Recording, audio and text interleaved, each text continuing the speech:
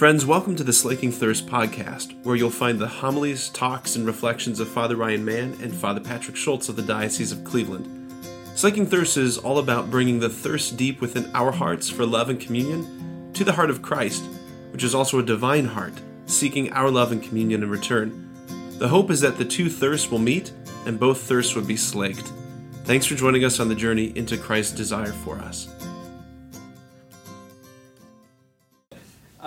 All right, so this is Father Pat Schultz. Oh, thank you. Thank you. Wow. The name alone we applaud. He is a parochial vicar at Sacred Heart Parish in Wadsworth, which also happens to be Ethan's parish, but you guys know that. And yeah, he's going to talk to us about theology of the body. Wait, that's my topic? I'm just kidding. All right. Or he also is going to talk about camels in Australia, his second favorite topic in the world. Crikey. Fun fact, camels are not native to Australia. Ooh, see, he's an expert. Just made that up. I don't know. He'll talk for probably about an hour, and then maybe 10 minutes of questions, and then we'll do a breakout. So Okay, that's hour 15. cool. So an hour from now. Yeah. Okay. You have till 2:30. 2:30. Yeah. Dentist's So however you favorite want time. to talk, so I just question that up. It's up to you. All right, cool. Well, guys, I'm stoked to be with you. I've taught. So what Father Kevin's doing he's your theology teacher this year, right? This week. I've done that. I don't think I've given this. Have you guys done a theology of the body breakout separate, like in the past? Okay. I don't know if It was usually just Father Damien. Okay, so yeah, so he must have done that. All right.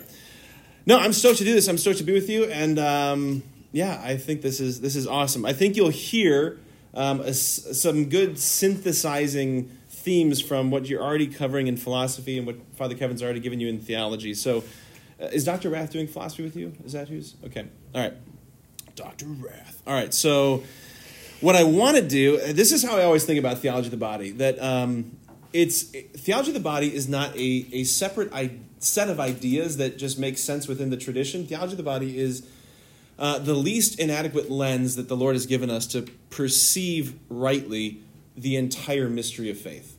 So theology of the body is like a set of corrective lenses. Anybody else here besides me have glasses? Okay, wow. You're okay, all right, good, okay. So you need corrective lenses when you've got bad vision, right? And so like the theology of the body is those corrective lenses that most of us growing up we weren't given, and the church seems to be super ill-equipped to, I don't know, it's getting better at communicating this vision of the faith or this way of seeing the faith. So it's nothing new. It's as old as the Gospels. It's old as the Scriptures. John Paul II just gave it a good new rearticulation when he was Pope. So that's what I want to do. I want us to see that the beauty of like the entire story, what holds all the pieces together, is this theology of the body thing. So we're going to be just scratching the very tip of the iceberg, and it's just, I know there's just a lot more. Who's somewhat familiar with this? Like when I say theology of the body, you're like, yeah, I'm kind of familiar with that. Anybody? Okay, cool.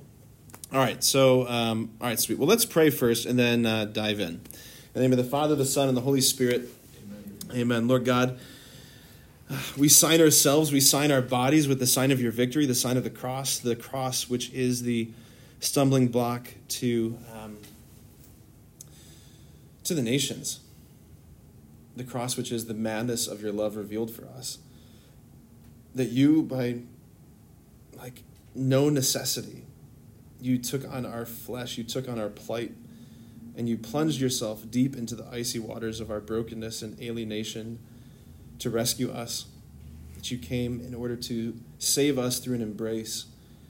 Lord, this afternoon I ask you to pour your Holy Spirit upon these dear young friends, that you would open their hearts to hear and receive the truth that you want to convey, the truth of your incarnation, the truth of your unbelievable love. And we entrust ourselves, we place ourselves in Mary's immaculate womb where all good things come to fruition as we pray. Hail Mary, full of grace, the Lord is with thee. Blessed art thou among women, and blessed is the fruit of thy womb, Jesus. Holy Mary, Mother of God, pray for us sinners, now and at the hour of our death. Amen. In the name of the Father, the Son, and the Holy Spirit. St. John Paul II. Pray for us. Sweet. So many of you have probably seen on YouTube some of those videos of like colorblind people getting those glasses for the first. Who's seen those videos? You know what I'm talking about? Like they're colorblind. They put on these new glasses to help them see. I want to start with this video. Anybody seen this one in particular? This kid's my hero. I love this dude. Let's watch. Look at your case and tell me what color that is. Wait, are these my color? Yeah. Oh my gosh. This is red. Oh my gosh. This is that white. Look at the sign up there. What's that? And oh my gosh, that's yellow. Don't go out there. That's not just traffic. This is black. and this is white. What color is that car? Oh my gosh, it's kind of cool. Colors blue. Mm-hmm. Oh my. Oh, finally I can see the colors. Oh, and that has a blue outline, kind of yellow, kind of. Come here. These are awesome. Oh. And look, what color is the bush right there? It's green and yellow and kind of blue and. Oh my. Oh, I better put these on. And look at these guys over here. Mama, can I wear these to school? Yeah. I want to wear them forever. Here, look. I'm going to wear these forever, right? Look at these guys. Oh my gosh. Bob, thank you so much. What color is that This guy? guy's kind of blue with kind of a red. Crotch.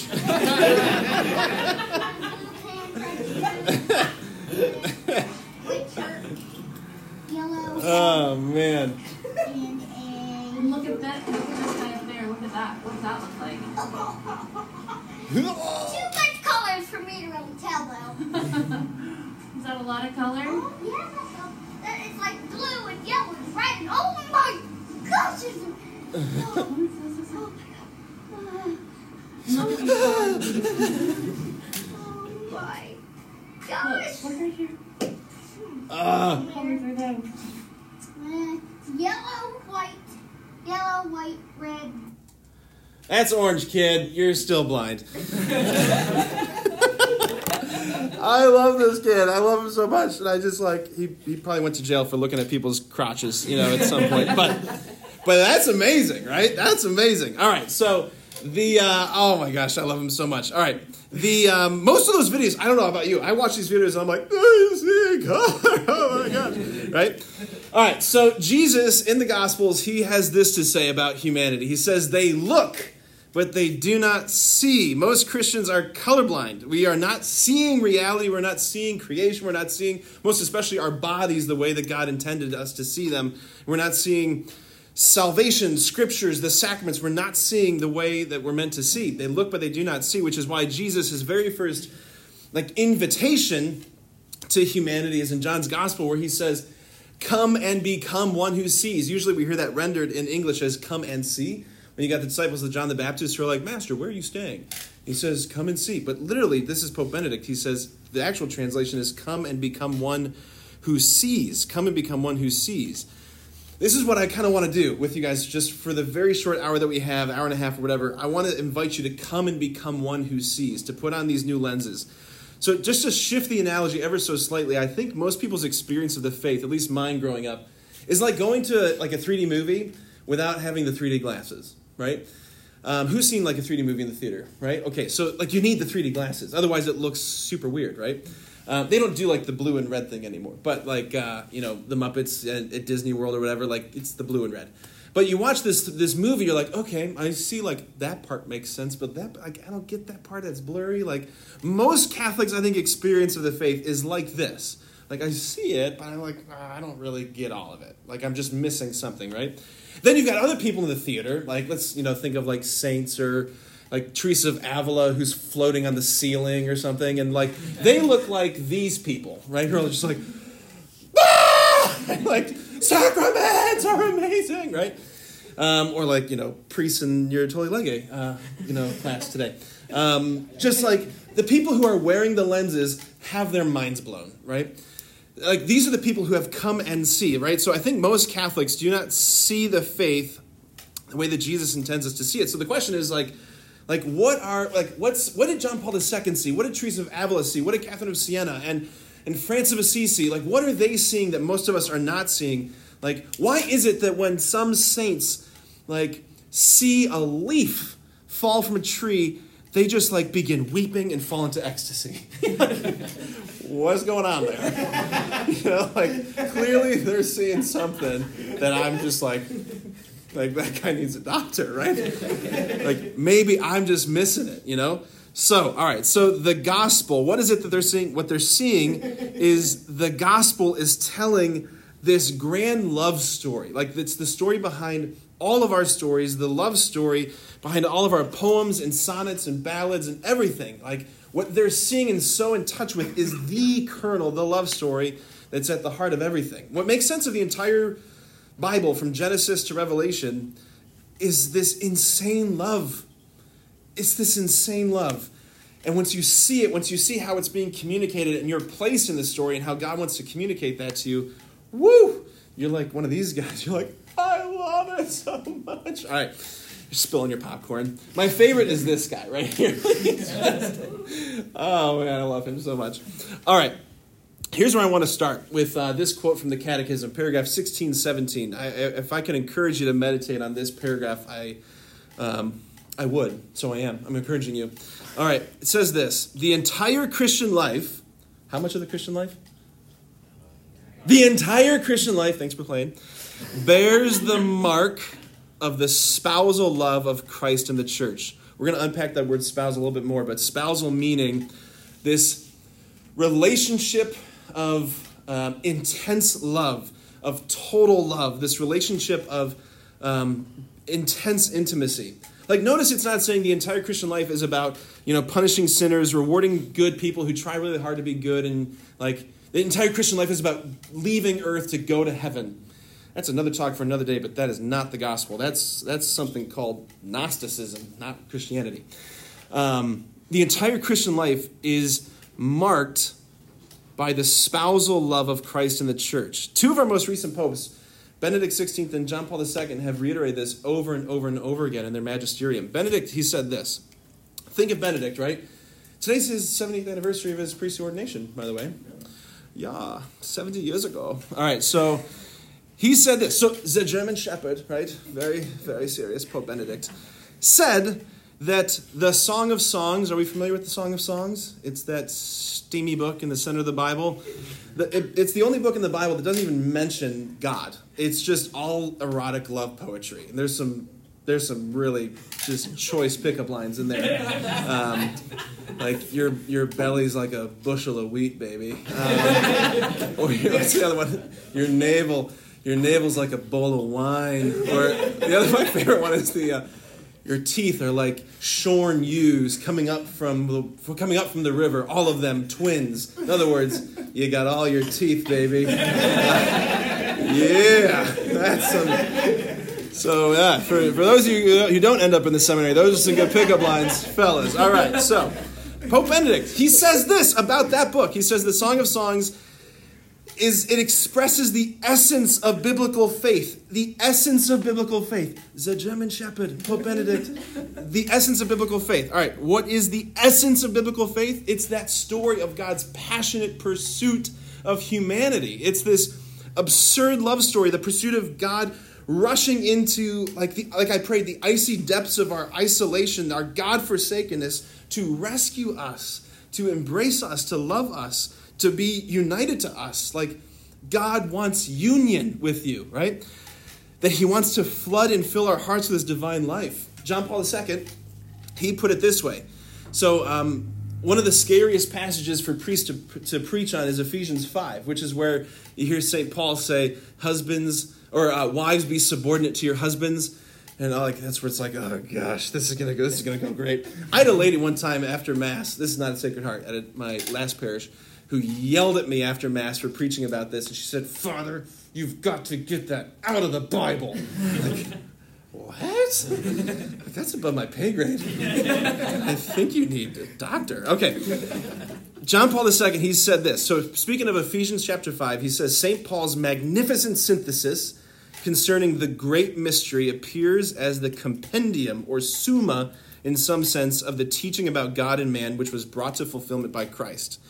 In other words, so John Paul II is referring to Ephesians 5, where Paul says, for this reason, a man shall leave his father and mother and be joined to his wife. The two shall become one flesh. Paul says, this is a great mystery, this whole idea of human intimacy, human love, the complementarity between masculine and feminine. This whole reality of marriage and sexuality, he says, that's a great mystery. But then he says this, but I speak in reference to Christ and the church. In other words, that whole reality, that earthly reality of human love is actually in reference to or is pointing to or revealing the true nature of Christ and the church. Right? So John Paul II is saying, he says, the mystery spoken of in Ephesians 5 is great indeed. As God's salvific plan for humanity, that mystery is in some sense, again, the central theme of the whole of Revelation. It's central reality. I love this line. It's what God wishes above all to transmit to mankind in his word. You could spend the rest of your life meditating on Ephesians 5, and John Paul II says, that's fine. That's the Cliff Notes version of the entire story. That chapter. Everything is distilled like a fine balsamic, right? It's distilled in Ephesians 5, right there. All right, so what is it, you ask, that God wishes to transmit to humanity in his word? God wants to marry us. God wants union with us. God wants a relationship with you that the least inadequate way, the least inadequate image that he could use to describe it is, it's like that between a husband and a wife. I want to be that close to you. I want to be that intimate with you. I want to be implicated in everything that is yours. I want union with you. I don't merely just want a relationship. I want a relationship with you that is like spouses. And I'm not making this up. It's all over the scriptures. The Bible begins in Genesis with a marriage of a human couple in an earthly garden, right? Adam and Eve. That's a wedding scene. The Bible ends in the book of Revelation with the marriage of Christ the Lamb to the church. So the two bookends of the Bible are marriages, right? Smack dab in the middle of the Bible, literally the Song of Songs, if you were to take your Bible and crack it in half, you'll pretty much end up in the Song of Songs. The middle of the Bible is this erotic love poetry. All throughout the Old Testament, God is comparing himself to this bridegroom. What was Jesus' first miracle? What did he do? Pop quiz. Wedding feast of Cana, right? It was a wedding feast. He could have done anything. He could have turned fish into goats. He could have turned, he could have made a flying horse. I don't know. He could have done anything. But he makes a ton of booze at a wedding feast. Which is, by the way, when you get ordained, people think weird things about priests, especially at wedding receptions. They're I'm standing there holding my cocktail. They're like, priests drink? You're excuse me, Jesus' first miracle, 180 gallons of the choicest wine. I don't know what Bible you're reading or what, Jesus you're talking to, but my Jesus, he keeps the party going. All right. So the entire Bible, guys, it's telling this grand love story between God and humanity, where humanity, us, we are the pursued.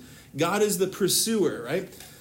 That's the story. His deepest desire, like I said, is not mere friendship or relationship with us. You might hear your Protestant friends say, to Catholics, do you have a personal relationship with Jesus? They're yeah, but do you have a spousal relationship with him? Because that's what he wants. You've got personal relationships with lots of people. You have a spousal relationship with one person, namely your spouse if you're married, right? It speaks to the depth of intimacy, the depth of total access and availability. I'm letting you in all the way. I'm holding nothing back, right? That's God. That's what he did on the cross, right? I'm letting you in all the way. I'm holding nothing back. I'm pouring it all out. And he's desiring that reciprocity. He wants us to reciprocate that. All right, so for us to understand this story, to kind of get into this a little bit further, are you guys with me so far? And you're going to be drinking from a fire hydrant for the next 45 minutes. But you're good? All right. If you raise your hand, I might not even see you. So you have to go caw-caw! Just do something to help me see you. Okay. All right, to start understanding this story, we have to start where it all begins, which is within the Trinity itself. So the early church fathers, they had this awesome word to describe the relationship between the persons of the Trinity, and it's the word perichoresis. It's a Greek word which means like to turn about, to, and where we see that word showing up in ancient literature is in describing dances. So they're describing the Trinity as this endless dance, this eternal exchange of life and love. I want to show you a real quick clip of, I think, a very powerful example of an endless exchange of life and love. It's a YouTube video called "These Babies Can't Stop Hugging Each Other." This is an endless exchange of life and love.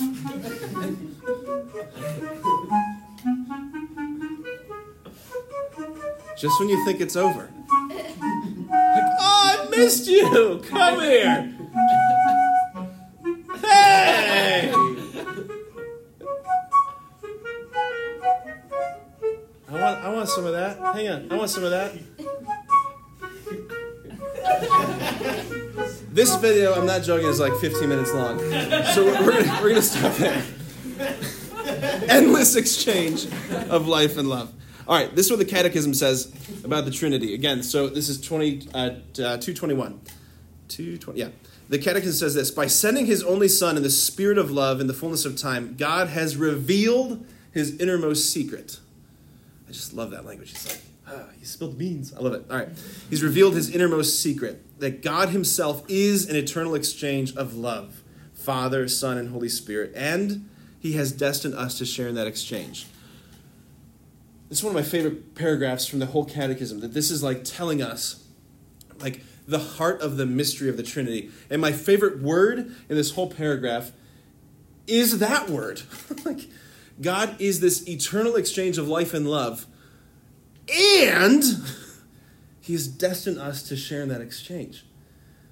Like, the endless bliss, the infinite glory, the unbelievable beatitude that is God's own nature. Like, St. Augustine put it this way when he's describing God. He says, God, you are all that which I long for. You are everything that I long for. The fulfillment of all of my longings. And like the incredible, preposterous good news of the gospel of Christianity is that that hunger, that desire actually has a name and a fulfillment, and it's called Jesus. And Jesus is this hand that's extended from heaven to earth and says, will you join the dance? Will you enter in for all eternity? Like we can't even begin to understand what that means. Like, all right, just to give you a little glimpse. All right, so Francis of Assisi, we all know St. Francis. Francis of Assisi, he was the first stigmatic. He had the stigmata, profound union with Jesus. He said to God one time in prayer, he said, I want to experience and understand in my heart the love that moved you to leave heaven to become one with us and suffer for me, a sinner. In other words, I want to taste the glory of heaven. God says to him in response, Francis, you can't handle it. He says, no, yeah, I can. He says, no, you can't. He said, all right, fine. I will send to you the lowest angel, the smallest angel from the lowest choir who holds the smallest harp to play one note for you, Francis. And Francis is in a coma for 5 days after this mystical experience of prayer. Like, I don't know what that means. What the heck does that mean? I don't know. Or Therese of Lisieux, who had this powerful experience of tasting God's glory, she comes back to that and she's like, if I could experience one more degree of that glory, I will suffer all the martyrdoms of all the martyrs of all time just to experience one more degree of that glory. Like, what the heck? I had like this snagged toenail the other day, and like, if you ever have that happen, you slip your feet into your covers and like it snags, and it's like, oh God, I'm dying! Like, cut off my leg, you know? Like, the thought of suffering all the martyrdoms of all the martyrs, like, whatever she tasted is like unspeakable. And he has destined us to share in that. Like, that's the incredible good news. So where and how has God revealed this innermost plan, this innermost secret that he is this endless exchange of life and love, and that we're called to communion? He's revealed it in our bodies, in our flesh, in our masculinity, in our femininity, in our complementarity, that we are creatures that are able to enter into life-giving, loving communion, right? So this is the thesis statement, if you will, of John Paul II's Theology of the Body. All right, so he says, the body has been created to transfer into the visible realm of creation, the invisible mystery hidden from eternity in God, and thus to be a sign of it. Like the body, your body, my body, every body was created to be a visible physical sign of that hidden reality, that mystery that God is this life, this endless communion of life and love. He made us to be this sign. All right, so let's go back to this beginning. All right.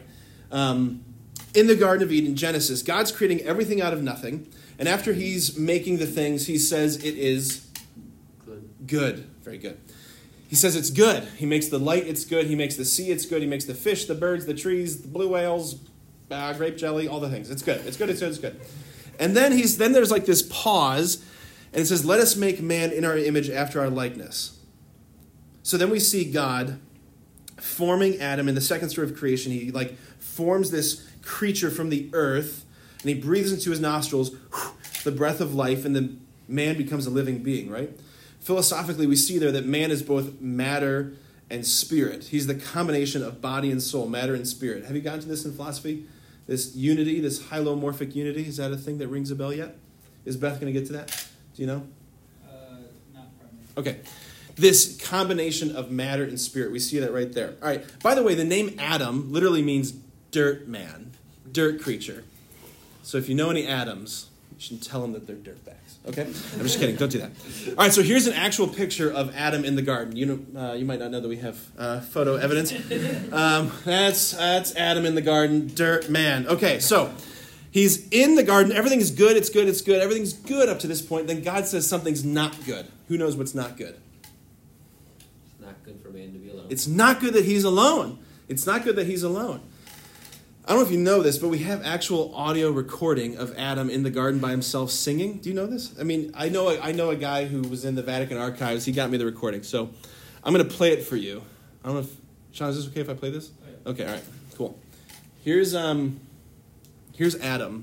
alone in the garden singing.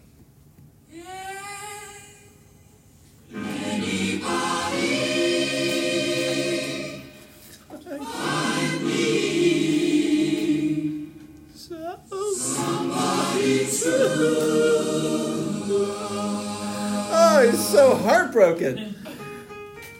There's the penguins have got girlfriends, and the giraffes got girlfriends, and the buzzard's got a girlfriend.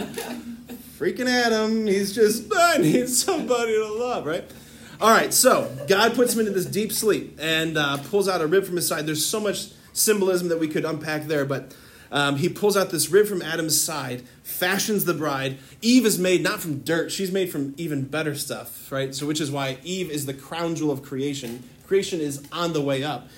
So, ladies, you are the crown jewel of creation. How's that feel? Right? That's pretty nice. All right.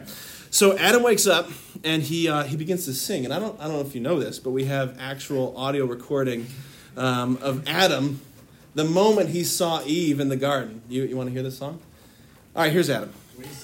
So he's waking up, and he's like rubbing the sleep from his eyes, and he's like, oh man, my side like kind of hurts. And then he looks over, and he sees her, and she's naked, and he's like, and he just goes,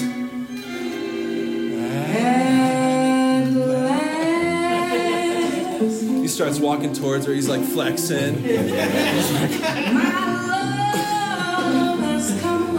Yeah, right. Here's the line. Ready? It's like, hey, Eve, do you know where the gym is? My lonely days are over. Oh. Yeah, baby. Sing it, Adam. Bring it home. And life is like a song of songs. All right. Oh, man, it's so romantic. All right. That's so great. All right, so that's Adam waking up, looking at Eve in wonder, right? Because he's finally, for the first time, not seeing something, like another thing, right? He's seeing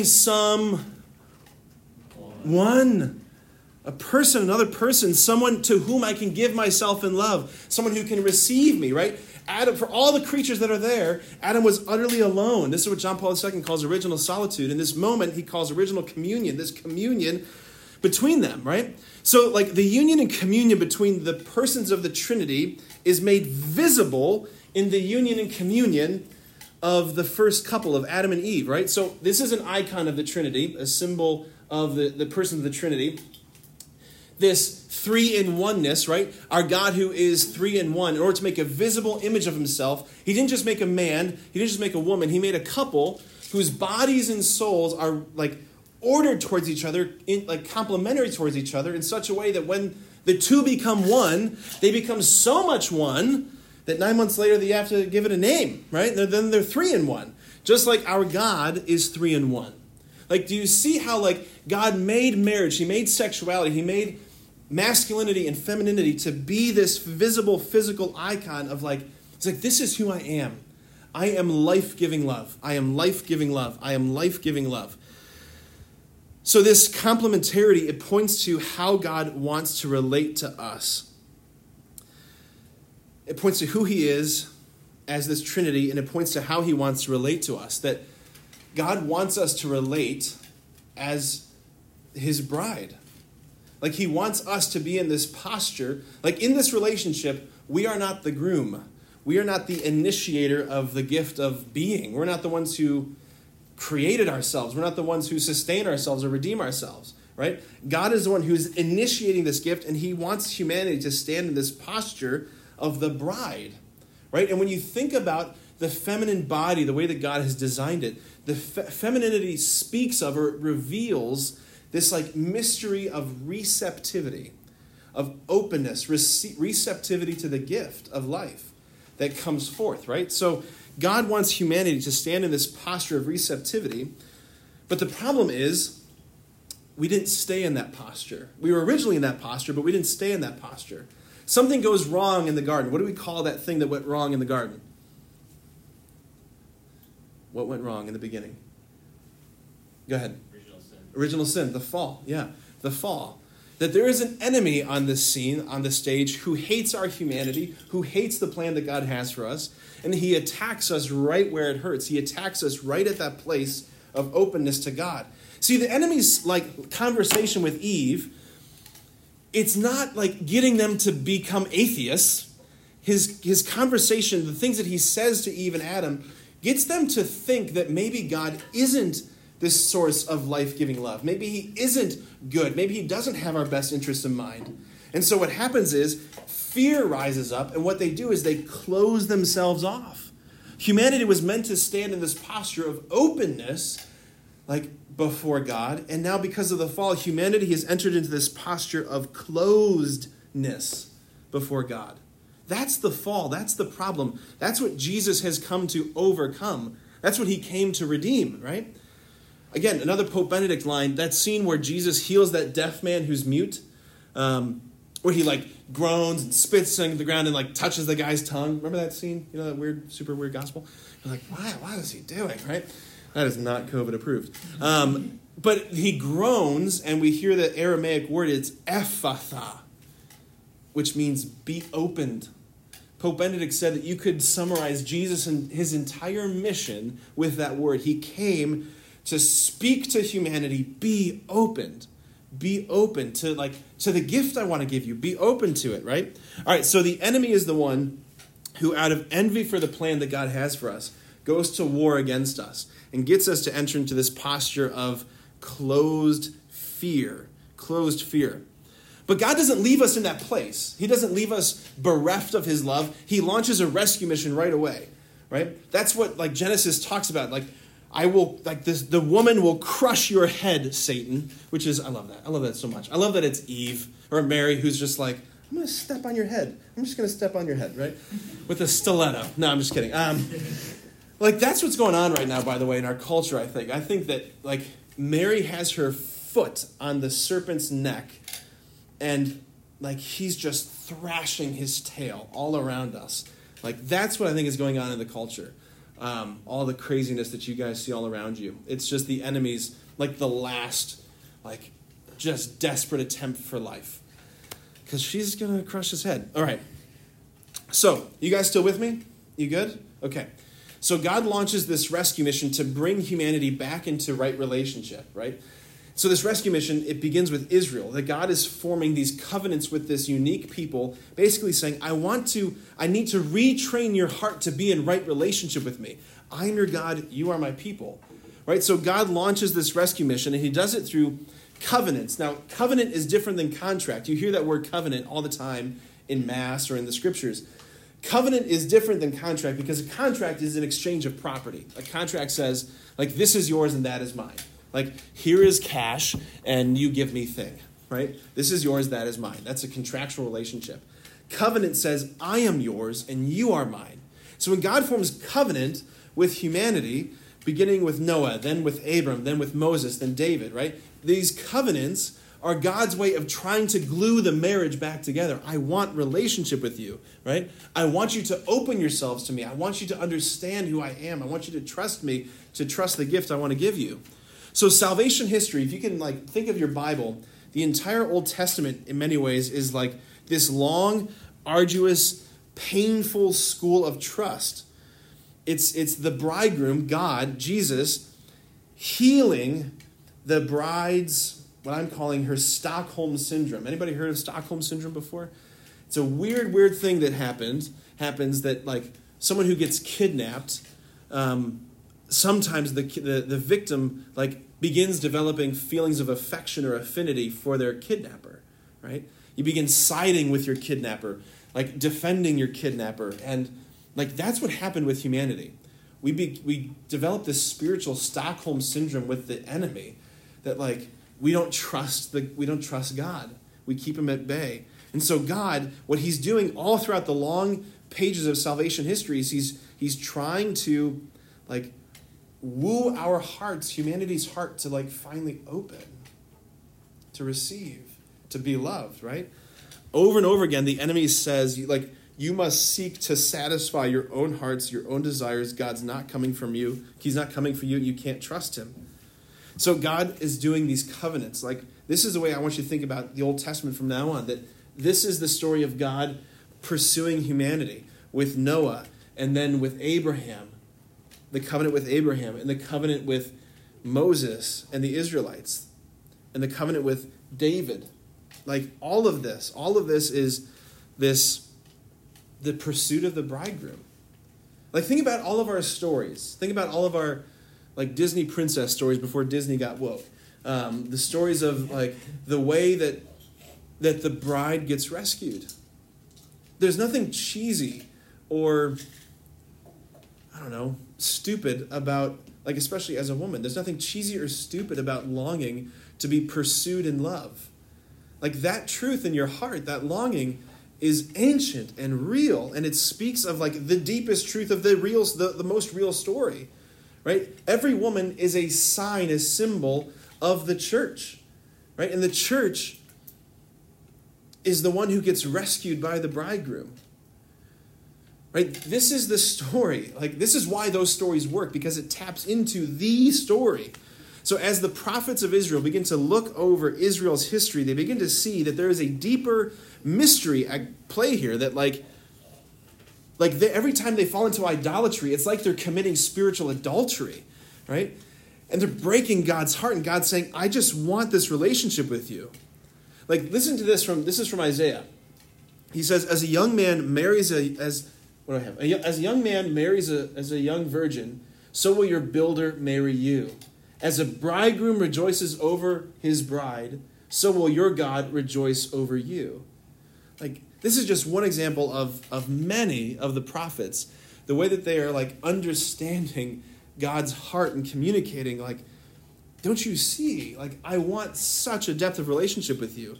The prophets begin longing for this, just not another covenant, but a definitive covenant, dare we say, a new and eternal covenant. A covenant that humanity won't break, a covenant that will be perfect, a covenant that speaks of the final reunion between heaven and earth, this marriage that God wants with us. They want this covenant. We want this covenant. We want this union. All right, so back to that Song of Songs book.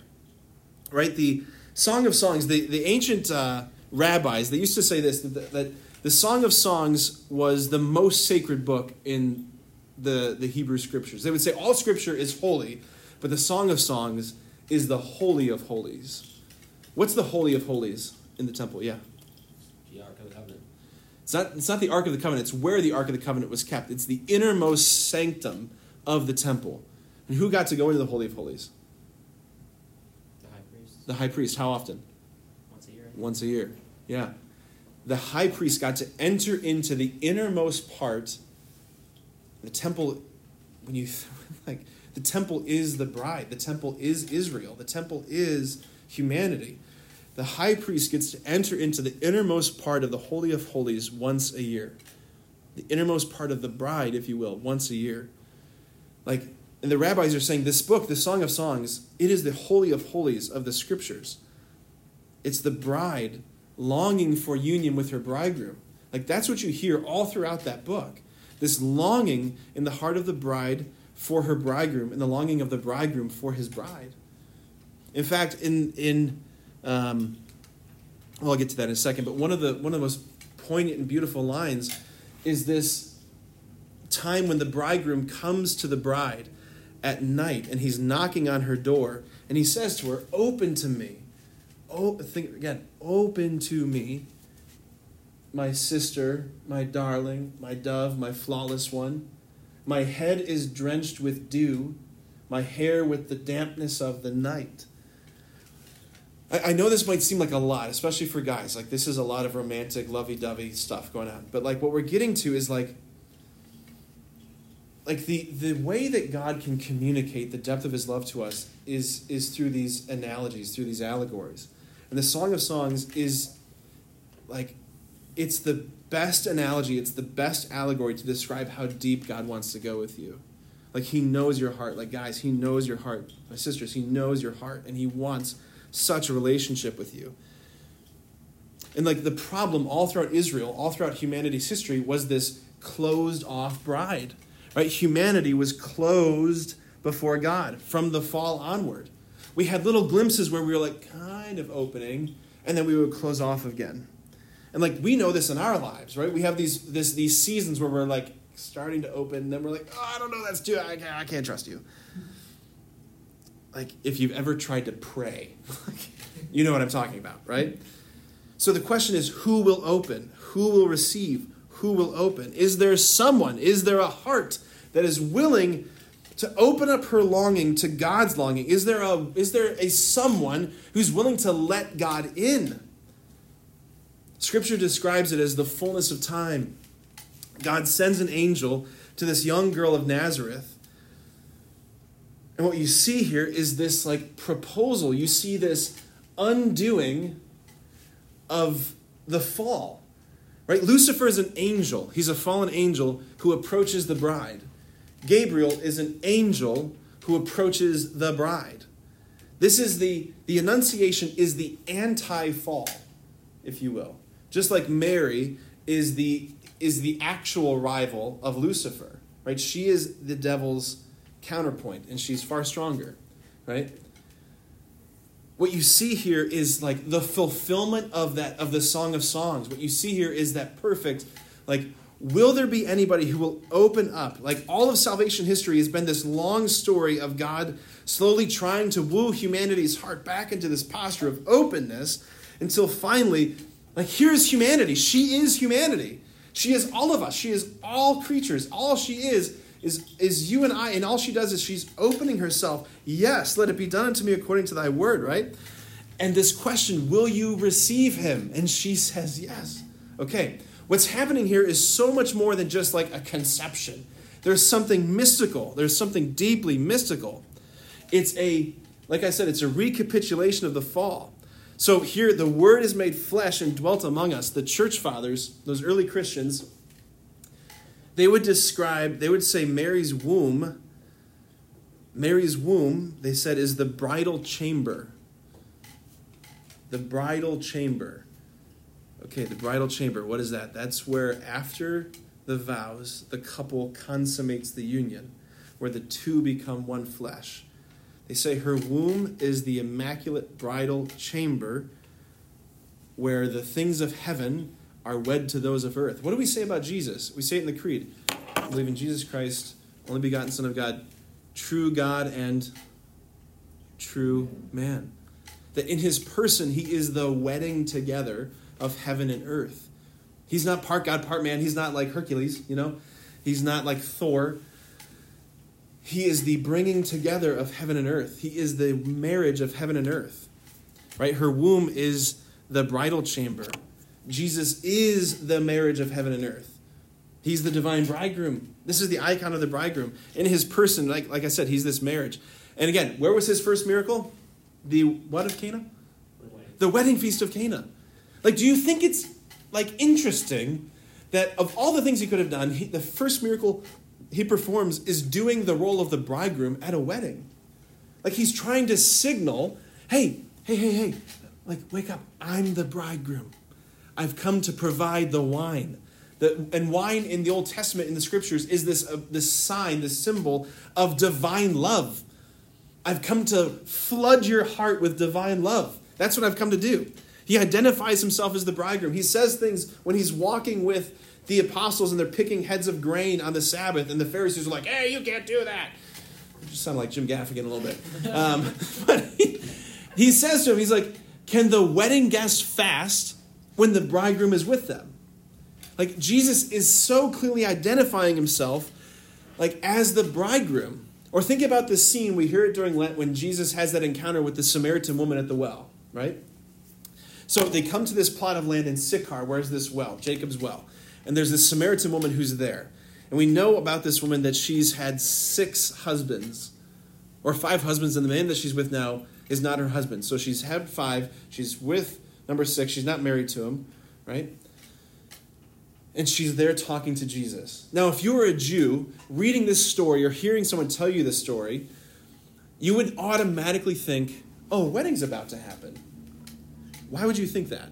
Because in the Old Testament, there's this trope, if you will, when you have a woman at a well plus a foreign male visitor, they get married. Like, where does Moses meet his wife Zipporah? At a well. Where does Jacob meet his wife Rachel? At a well. Like, over and over again throughout the Old Testament, foreign dude meets lady at well, wedding bells are in the air. Like, that's the symbolism. All right, so what's the perfect number in the Bible? What number represents perfection? 7. So she's been married to 5 guys, and she's with number 6. Which number represents imperfection in the Bible? 6. And who's she sitting with right now? Number 7. She's talking to the perfect bridegroom. She's talking to the one that her heart has been longing for, right? Like, that whole scene, like, it's so hard for us modern readers or modern Christians to look at that and be like, that scene is like all about love and bridegroom, bride, blah, blah, blah. Like, but it's all over there. It's all over it. Or even the Last Supper. The Last Supper. Like, if you were a young Jewish guy in Jesus' time, if you wanted to get betrothed to your little Jewish honey, you would first talk to her dad. Okay? It's still the same. But then you would present her a cup of wine, and you would say, this is the cup of my covenant. Does that ring a bell? People who've been to Mass before? Yeah. Like, the Last Supper is not simply the Passover. It's not simply the institution of the Eucharist. Jesus is entering into this betrothal, relationship with humanity. Like, the cup of blessing that he gives at the Last Supper is this nuptial cup. It's this, I want to be in this relationship with you. And then what Jesus does, like what he says with his words on the night of the Last Supper, he literally does with his body on the cross the next day. Just like a couple, when they get married, they speak their vows to each other at the wedding. I give my entire self to you. I'm laying everything down for you. I'm holding nothing back. I'm giving it entirely to you. That's essentially what their vows are. And then what they've said with their words, they then do with their bodies, right? In the bridal chamber, if you will.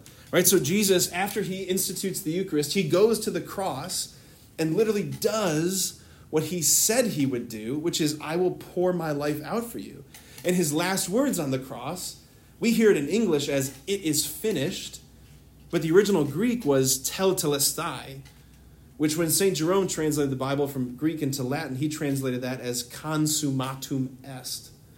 It is consummated. So after the couple has said their vows to each other on the day of the wedding, are they yet fully married? Yes or no? Who says no? Very brave. You are right. You get a gold star and all my applause. No, why are they not fully married? Because the marriage is not that's not been consummated, right? Like what they've said with their words, they have to do with their bodies. Like Jesus, the very last gasp of breath in his life, and he says it with a loud voice. It is consummated. The marriage, the union between heaven and earth is consummated. And then he expires, he dies. And what did they do to make sure that he was dead on the cross? What did they do? They speared his side, right? And what flowed out? Blood and water. Blood and water. So here you have Jesus, the new Adam, asleep in death, if you will. Think of Adam in the garden. You have Jesus, the new Adam, asleep in death on the cross, and flowing out of his side comes blood and water. The early church fathers, the early Christians, they looked at those two things, blood and water. They said, those are representing the sacraments. Specifically, baptism and Eucharist. Right? Which one represents baptism? The blood or the water? Water. Right? And Eucharist is the blood. Right? And baptism and Eucharist, these are the sacraments that make us the bride, that make us part of the church. So flowing out of Jesus' side as he's asleep in death on the cross, birthed, if you will, from his side, comes his bride, which is the church. Just like the first Adam, asleep in the garden, pulled out of his side comes his bride, Eve. Do you see what's happening here? Do you see how God has all of this together? Also, in the ancient Jewish custom, when they were celebrating Passover, the rabbis would be chanting all day long the song of, or the Hebrew Scriptures, from Genesis to whatever the last book of the Torah is. They'd be chanting the Scriptures. So you would hear in the air the Scriptures, and by the time they would get to around 12 o'clock or 1 o'clock, somewhere in that time, 1 to 3 o'clock, the rabbis would have arrived at the Song of Songs. So there, as Jesus is outside of the walls of Jerusalem, being crucified, pouring himself out as the bridegroom for the bride, he would have heard over the city the longing of the Song of Songs. He would have heard the bride calling out, longing for her bridegroom. All of this goes together. This is why we have the audacity to call Good Friday, not just Murder Friday, which is a weird name, right? How are you going to celebrate Murder Friday this year? Yeah, this is Good Friday because he wasn't just executed, because this is the marriage of the bridegroom. This is when Jesus lays his life down, gives his life up in the flesh. This is why St. Paul says, these are great images from the monastery down in Toronto, the TOR sisters. Anybody been there, the TOR sisters? Holy smokes. I love this image of the blood and water pouring out of the side of Christ. It's like this gushing river. It is so awesome. Anyway, Paul says this. This is back to that Ephesians quote. He says, "For this reason, a man shall leave his father and his mother and be joined to his wife, and the two shall become one flesh. This is a great mystery, but I speak in reference to Christ and the church." See what St. Paul is saying here? So you've got a bride and groom, left father and mother, they come together to be joined to each other in one flesh. He says this reality on the horizontal plane has its ultimate meaning, its reference points to what Jesus is doing. This is my body given for you. This is my blood poured out for you. I'm giving everything away. I'm laying everything down. This is what Paul is saying. This is what he calls the great mystery. That from the beginning you have God creating marriage, creating Adam and Eve. The bride pulled forth from the side of the first man, right? Why? Because it's pointing forward to the new Adam and the new Eve, if you will, right? Here's Mary representing the church, receiving the flow of blood and water out of Christ's side. This is the great mystery. That what happened in the beginning was pointing to what would happen on the cross. So, where does all of this continue? Right? Is this not just that's fascinating. That's amazing scripture stuff. I wish I would be part of my life today. No, this is how, Jesus reaches us today. This is what the sacraments are. This reality that happened 2,000 years ago on the cross of the bridegroom pouring himself into the bride is what happens at every single Mass. Every single liturgy. Every single Mass. The entire Christian life bears the mark of the spousal love of Christ and the church. The entire thing. From Mass to saints to popes to liturgies to processions, everything. Like his love still comes to us in the flesh. That relationship is not just something that we have to look back and fondly think, boy, that would have been great to have been alive at Jesus' time, to have a beer with him. No, that relationship is still available to us in the flesh, but most don't see it because most people don't have these lenses. They just go to Mass and they think, Mass. But you have no idea, you are in the throne room, like Scripture says. You are in the book of Revelation. You are in the place where angels don't dare to go. You are there. You are there at Calvary. You are there at the Last Supper. You are there in the throne room where the bridegroom is giving himself. He's pouring everything out. But most people don't see it. Most people don't know that the chalice is the bride. It's you. It's me. It's Mary. Right? The word chalice comes from the Latin word calyx. And what's a calyx? Calyx comes from, it's an anatomical part of the flower. Right? So this part of the flower right here is called the calyx. It has a very important function for the flower's reproduction, right? So bees fly along, they land on, they drop pollen in, but in order for pollination and germination to actually occur, there has to be moisture in there. There has to be moisture. And so the petals of the flower, they collect dew in the morning, and the dew falls down into the heart of the flower, and it's gathered in the calyx. So the calyx's job is to collect the dewfall, right? So that the flower can reproduce, it can have life. So here's a question. What does a bride carry when she walks down the aisle? Flowers. What's it? Flowers, right? What's this main ingredient in women's perfume? Flowers, right? For those of you who are dating, if you piss off your girlfriend, what do you need to buy her when she's mad at you? Flowers. Okay, good. All right. What do we decorate our churches with at Easter time? Flowers. These are not trick questions. Okay. Flower. No, wrong. No. Banners. No! God, no! No more banners. Burn them all. All right. Flowers, right? Why? Because it's the bride. The flower is the openness of the bride to the coming of the bridegroom, right? That's what a flower is. This is going to sound so weird. A flower is nature's most beautiful reproductive organ. That's what it is. That's what it is. It is creaturely receptivity to the gift of life to be poured in. When Mary shows up in people's prayer and mysticism, what do they usually smell? Flowers. What kind of flowers? Roses. Mary does not smell like roses, though. Roses smell like Mary. Just a little flippy flip for you. All right, so when you see, traditionally, the chalice is veiled, right? The chalice is veiled. Someone's feeling something. Who else gets veiled at Catholic masses? The bride. And who unveils the bride? The bridegroom. Right? So the chalice, which represents the bride, is brought over to the altar.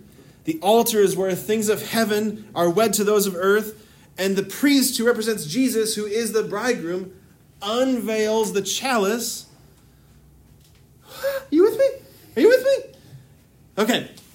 Yeah, okay. So, holy smokes. All right. Because he's preparing to give himself to her, right? That's what's going on. All right, then I want you to think about this. Make holy, therefore, these gifts, we pray, by sending down your Spirit upon them like the dewfall. Dew freaking fall. You with me? Okay? And then I want you to remember, the bridegroom comes to the bride in the Song of Songs. Open to me, my sister, my bride. Open to me, my lovely one. My head is drenched with dew. What? Do you see how all of this is going together? the one whom all our hearts are aching for and looking for and like desiring, he became flesh. He bridged the infinite gulf between heaven and earth and says, I'm coming for you. I'm going to put myself into your hands. Like he came in search of us. Like beauty himself came for us to like slake our thirst and satisfy our hearts. And you and me, every time we come to Mass, like we receive him. We receive him. Like the Eucharist, guys, John Paul II said that the Eucharist is the sacrament of the bridegroom and the bride. That's what the Eucharist is, he says. Mind you, like, not matrimony where you have a bridegroom and a bride, right? That's not the sacrament of the bridegroom and the bride. No, he says the Eucharist is the sacrament of the bridegroom and the bride. Because what happens at every Mass? Just like at every wedding, when it comes time for communion, the bridegroom stands at the foot of the altar, awaiting his bride to walk down the altar, or down the aisle. Right? Just like at every wedding. There he is, and here she comes. They meet right there. He says, the body of Christ, and she opens and receives, and the two become one flesh. Like, whew. Like, man. I want to close with a few thoughts. This quote from C.S. Lewis. He says this, we do not want merely to see beauty, though God knows even that is bounty enough. We want something else, which can hardly be put into words, to be united with the beauty we see, to pass into it, to receive it into ourselves, to bathe in it, to become part of it. We might even add to eat it and drink it. We cannot mingle with the splendors we see, but all the leaves of the New Testament are rustling with the rumor that it will not always be so. Someday, God willing, we shall get in. Or better yet, it will get into us. Like all the drama, all the love, all the longing in your hearts for beauty and love and fulfillment, all of that, like all of that aching, all of that is consummated in that tiny moment. The body of Christ. Amen. Like everything which my heart seeks has now revealed itself in the flesh, this flesh. Like this is the love story. This is the lens, like, that makes sense of everything. Whew. Let's pray. Father, Son, and Holy Spirit. Amen. Lord God, you are wild and mad and passionate in your love and your pursuit of us. I ask, Father, that you would send your Spirit upon these amazing young people, that you would stir up in their hearts an even greater longing for you, you who never cease to thirst for us. And so we turn to you, Mary, as the perfect yes of humanity to divinity, as we pray together, Hail Mary, full of grace, the Lord is with thee. Blessed art thou among women, and blessed is the fruit of thy womb, Jesus. Holy Mary, Mother of God, pray for us sinners, now and at the hour of our death. Amen. In the name of the Father, the Son, and the Holy Spirit. Amen. Whew, I went a few minutes over, but boom, done. Anyone have any? Well, first round of applause. Hey, great.